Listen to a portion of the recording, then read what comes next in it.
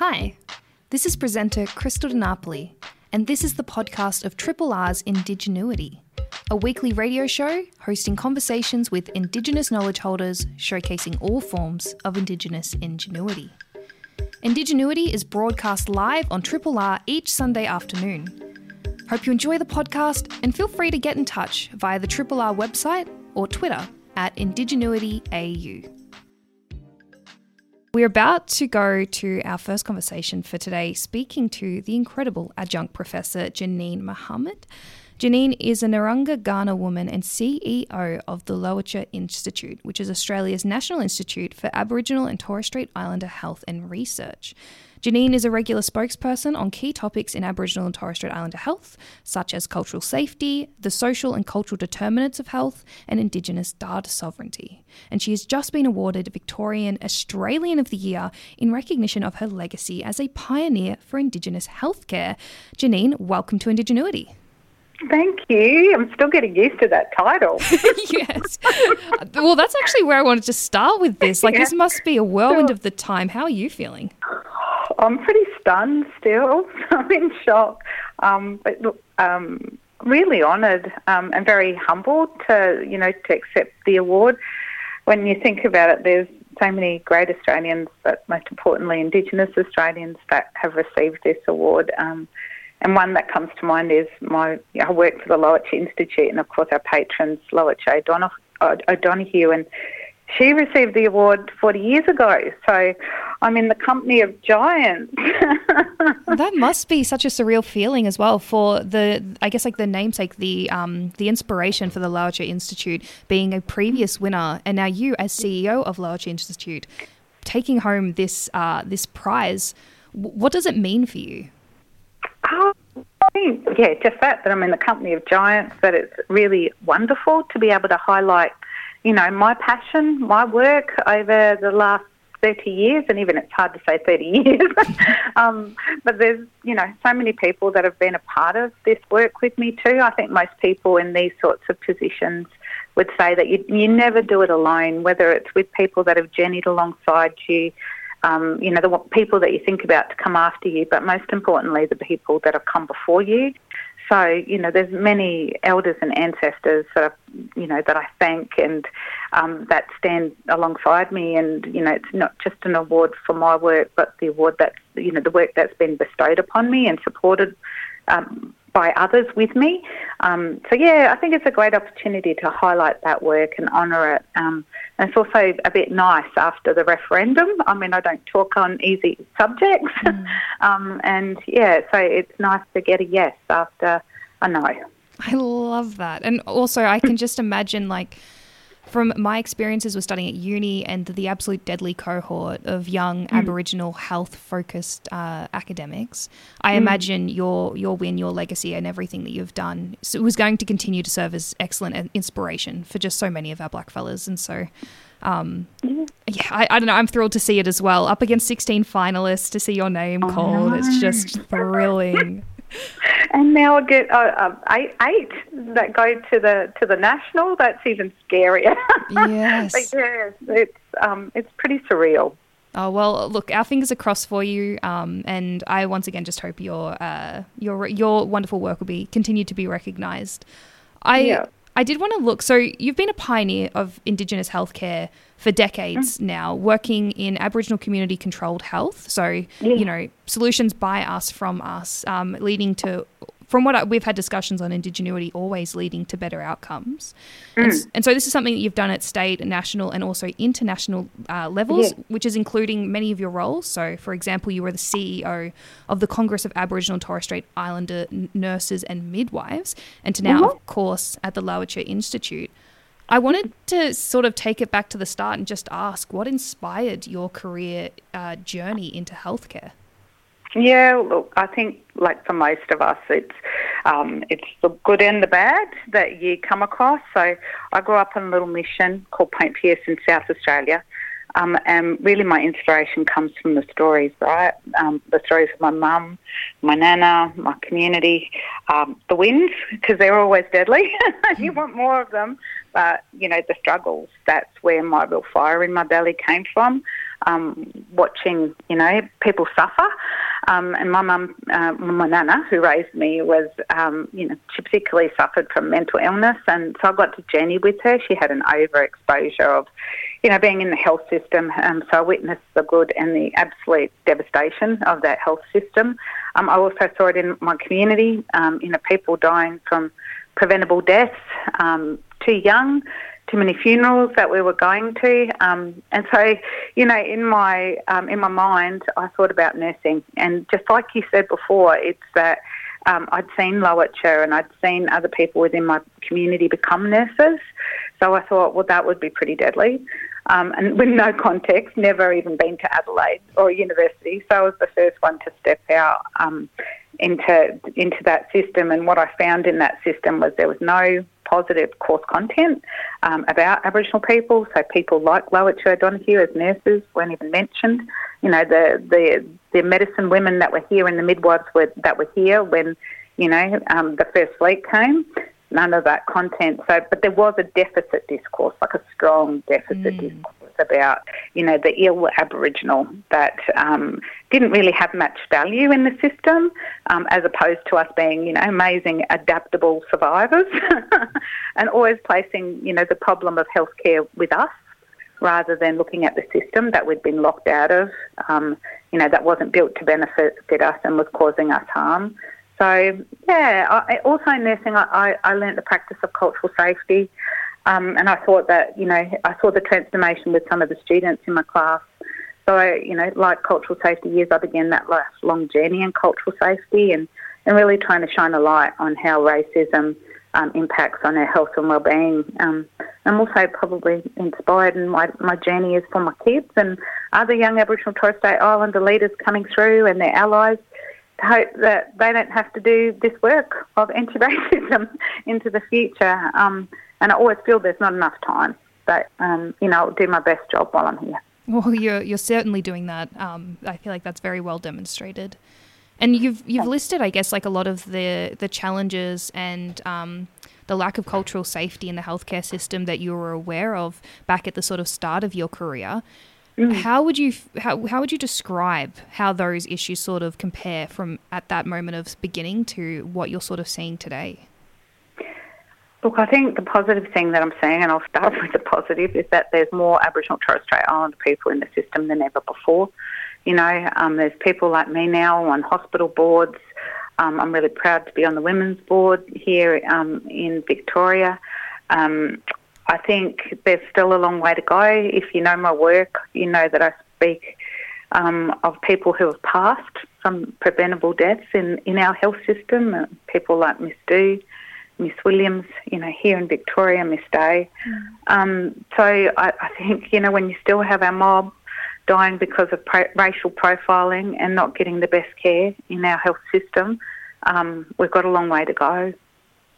And so then I guess with the focus on the work that you're doing through the Lowitja Institute, I was wondering if you could tell our listeners a bit about what the Lowitja Institute aims to achieve through their work.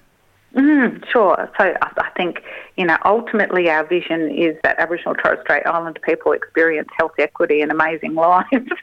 And that's a big vision. But, we are a national Aboriginal community-controlled health research institute. That means our whole board is made up of Aboriginal Torres Strait Islander peoples. It came about, I suppose I should talk about why it exists, is because research was done on us and about us. It wasn't done by us and for us, and research definitely that was produced was weaponised against us. So it actually gave evidence to some of the horrible things that we've endured over time. So our community established the Lowitja Institute. The work that we do, we want our communities to do the research that they want.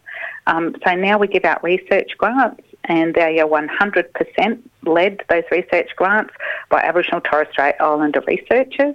We give out about 20, every 2 years. We could absolutely do more because they're oversubscribed. But, about 20 research grants a year. We grow our workforce. So that means that we have training opportunities for people. We give out scholarships, just get people inspired to do research, because not a real dare I say, sexy. It's not a sexy profession, I'd say. But, like we are been researchers for millennia, because we have those inquiring minds, and that's how we've survived in our diverse country. And then when we take all of that, the research that we gather from our communities, we want to make sure that it's impactful and that we privilege that research. So when we're doing our advocacy work and we're speaking into governments, both at state, national and internationally, it's our research that we're using the evidence from black researchers to inform those policies. And of course, women will will relate to this. There's a lot of research out there, and it doesn't include Aboriginal and Torres Strait Islander people, or it doesn't include women, and yet they use that research to inform our policy. And so that policy coming back to us as programs and service delivery actually isn't based on our needs. So, so that's some of the work that the Lowachi Institute does. Excellent. And I also saw some of the focus recently as well on the area of climate and health.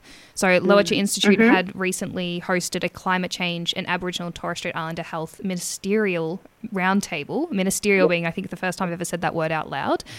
So this happened at Parliament House.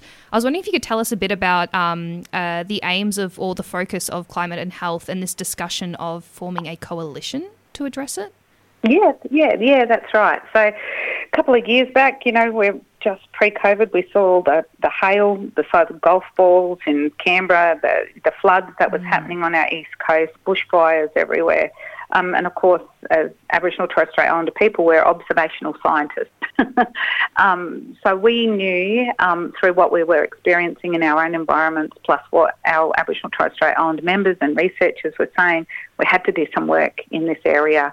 So together with our national health leaders, we published a paper on climate and health and what that meant for Aboriginal and Torres Strait Islander Australia. And what it really showed was that we have these unaddressed social determinants, right, like housing and employment, etc. That on top, so it's compounding. Climate change on top of those unaddressed social determinants is compounding our health outcomes.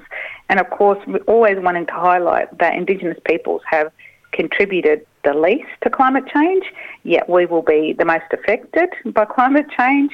And what we told parliamentarians the other day was that, really this climate change that we're seeing is an intensification of colonisation. So we talked to Minister McAllister, Senator Stewart, Senator Cox, and who's leading this with us is Minister Jed Carney. And what we're saying is that, like with most government policies that's happening, governments were making decisions about mitigation and adaptation, but they weren't doing that with us as Aboriginal and Torres Strait Islander people. So we want them to value and centre us in all of this work that they're doing around climate change because of all of the things I've just said. But there's no one single group that they actually have to go to. So we've been doing consultations around the country with well over 50 Aboriginal and Torres Strait Islander groups that are saying, look, we want to come together and actually elevate our voices into that planning with like a coalition. Thank you. And can you fund it, please? Excellent. This actually ties in quite well with the conversation we'll be having in the second half of today's show as well, just the impact of climate change on Indigenous communities, especially as the least contributing, but unfortunately the most affected. So, and I think, I was just going to say, and the other thing that we're really trying to say too, as diverse as our country is, from rainforest to desert, so are our communities. So there can't be a one-size-fits-all model to addressing climate change. And certainly the stories of remote Aboriginal communities, what they're saying, and rural and urban communities is that this is also disrupting our cultural determinants, Waterways that we've had as a part of our songlines and our dreaming stories are drying up. And, so that's also meaning that flora and fauna aren't there anymore. So the ability to go hunting, being displaced from country, are also the effects of climate change that perhaps non-Indigenous Australia aren't thinking about.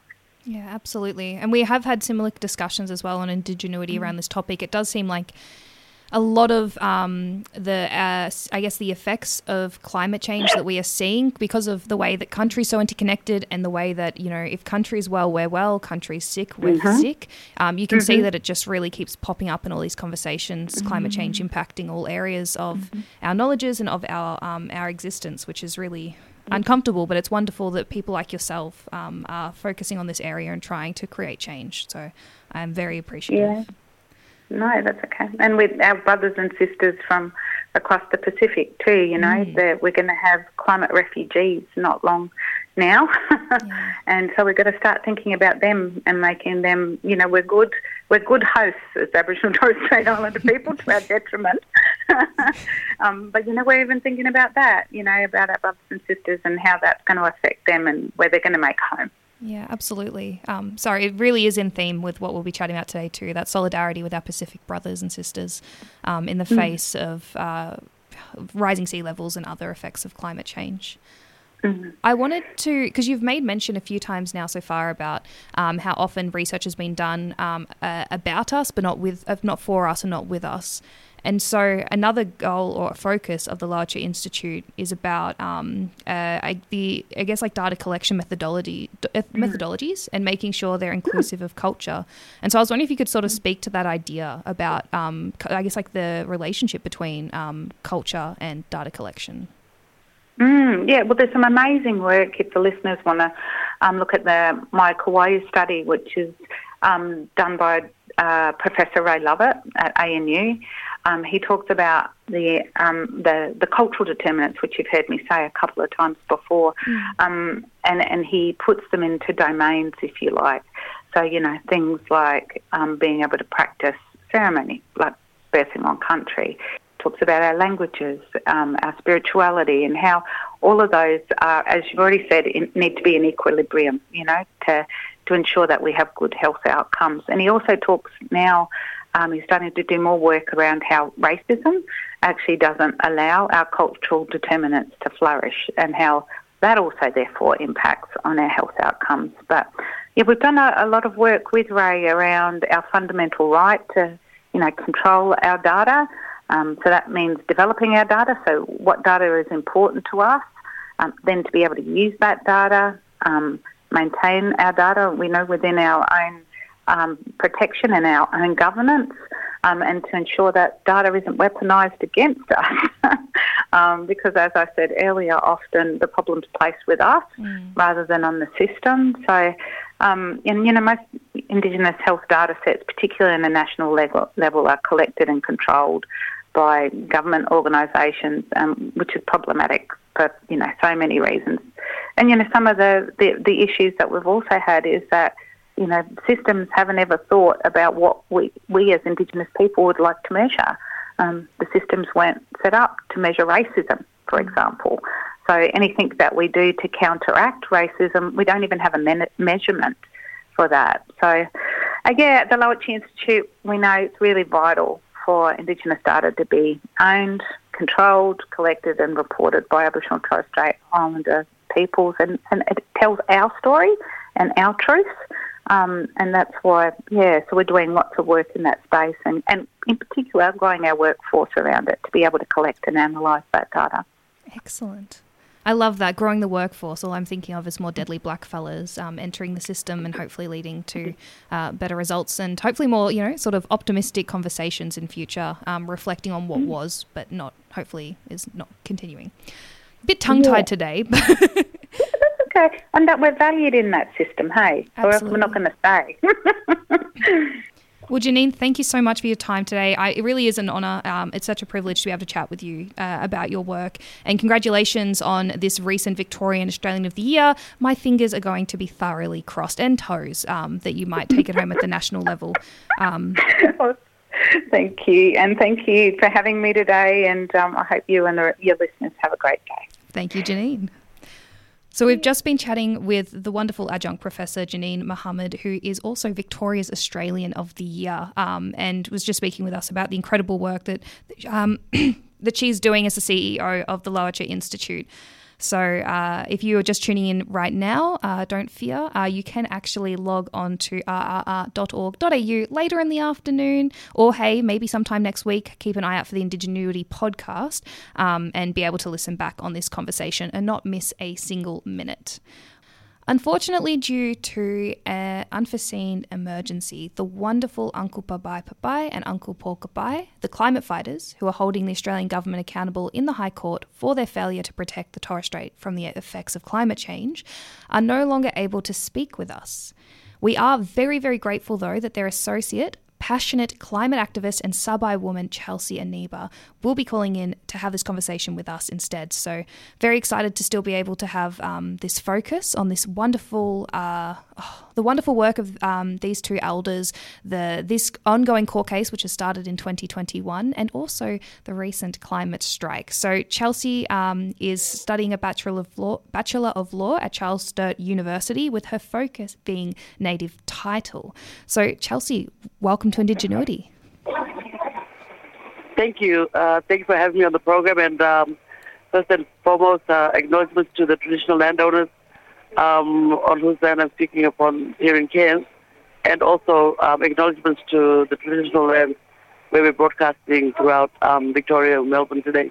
Perfect. Thank you so much for having Chelsea. Me. Yeah, no, it's a pleasure, and thank you so much for coming on with such short notice, but we are very appreciative for your time.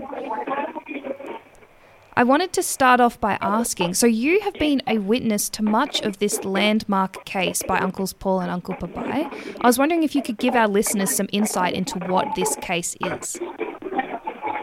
Yeah, well, it's about Boigu and Saibai Island. For listeners who don't know, there are two island communities up in the Torres Strait, on the western side of the Torres Strait, near only a couple of kilometers from PNG. And we've been experiencing the effects of climate change and inundation and erosion, where our coastal front of our communities are experiencing high tides, very high tides. We're getting hot summers, and also we've had seawalls built in the community. However, those are not enough, because each year the water is rising by a couple of meters. With this case, elders Uncle Paul and Uncle Sabai, as you've explained it to your listeners, are taking the government basically for duty of care to look after us and our communities and our families. They have did consultation with all the community members, and had a community members give witness to the federal judge when the federal judge in court came onto country on Boigu and on Saibai. And that's where I started being involved, where I was a part of the defense, the barristers defense team, and I got the privilege to sit with them at the table when the court was presiding on Saibai. Since then, they had a sitting in Cairns, and in the last couple of weeks they had, last week and this week, they've been sitting in Melbourne, and I had a chance to sit in on that, and was very privileged to be a part of that, because to sit in there and have the experts now giving and talking, giving the data and basically just supporting what the community witnesses were saying, what the community evidence and what they were saying was actually the same as what the experts were saying in court. So, and I think they've got another full week next week of court, and hopefully early next year we'll have a decision. Wow. Especially after 2 years, that's incredible. So I'm very sorry to hear that. It was something I was reading about earlier, but that this isn't a fight for something that we're trying to prevent, but this is a situation where we're already seeing the effects and impacts of climate change on these islands, which is I guess, provides a sense of urgency as well to this fight. You said how there were, I guess, on-country hearings or testimony earlier in the year, and now in the last week or so, and continuing over the next week as well, there are also continued hearings here in Naarm. I was wondering if you could tell us a bit more about what that experience was like to have, I guess, a High Court proceeding occurring on country. Well, we've in Torres Strait history to do with federal court. As you know, we had the Mabo case and won that native title over at Murray Island. So for the federal court to come back into Torres Strait and be on Saibai, now that was history that was made. And to have the judge and the solicitors, the barristers, walk on country, visiting sacred sites, visiting the cemetery that's been inundated and affected by coastal erosion, to have them come into community and see the effects of climate change. It's not about prevention, like you said. It's actually, we're in effect of it now. So they were taken also to our gardening places, and Uncle Paul was telling them how when he was young as a child, the garden fruit that they used to grow back then were very large. And today, you can't get what you used to get, the vegetables on the ground, like taro, cassava, and sweet potatoes. You can't get them the size anymore. And it's because the ground itself has salt water in the ground itself, so the fruit can't really grow. So it's not only coastal erosion on the seawall front, but it's also having that come into on-ground, inland, and affecting our gardening areas as well for our traditional food. So to have the barristers and the judge actually walk on country and have them look and witnessing this, it was really good that they were there on country to see that. And not only see that, but feel that and feel community give witness as to how it used to be, and feel and hear in their voices how they've been affected. So I guess seeing that, I guess the impact of that you would assume would be very much more sort of, instead of this, sort of removed discussion of communities that are sort of, not at the forefront of our sight. Sorry, apologies with my phrasing today. It's a bit of a, using some interesting words for my final show of the year.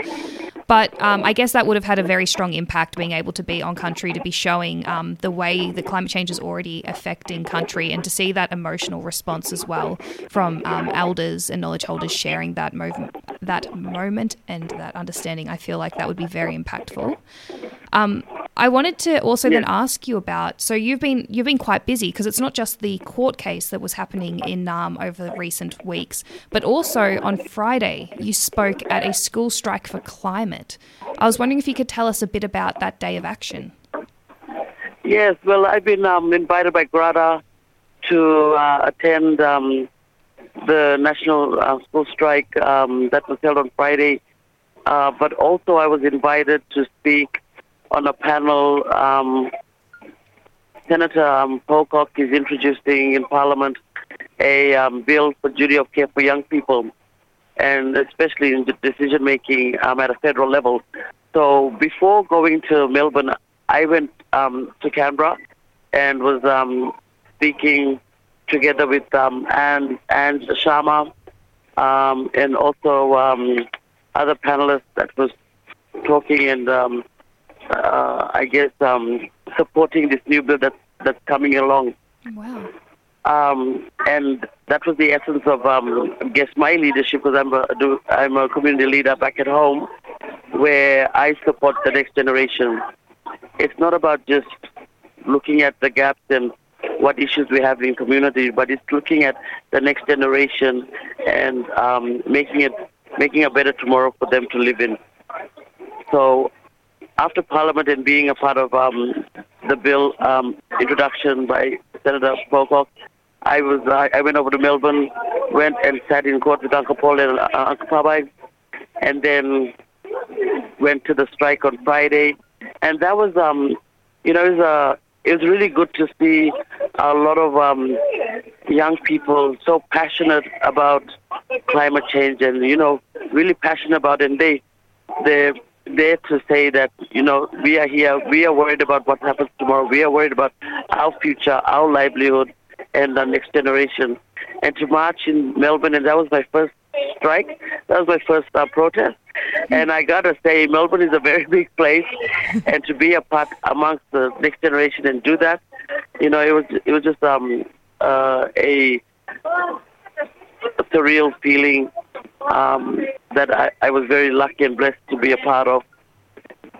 Oh, that is beautiful. And there's strength in numbers in NAM, especially when it comes to a good cause. It's definitely very, very evident, very easy to see. So I'm so glad that you're able to feel that and to see that being in NAM for the climate strike as well. Yes, and it was good that there weren't only school kids there. We had the young, we had the old, we had the babies. We had all walks of life at the park and was a part of this strike. We have even had others travel from long distance that came in particular just to be a part of that and come out of remote communities as well to be a part of that strike. So, climate justice is talked about and supported by everybody, not even in the cities, but out in the remote communities as well. And would you have any words of advice or encouragement for any of our listeners who might be wanting to I guess, have more of an active role in the fight against climate change? Oh, yes. Well, there's a lot of groups that are out there that are fighting against government and it's fighting for climate change, climate justice.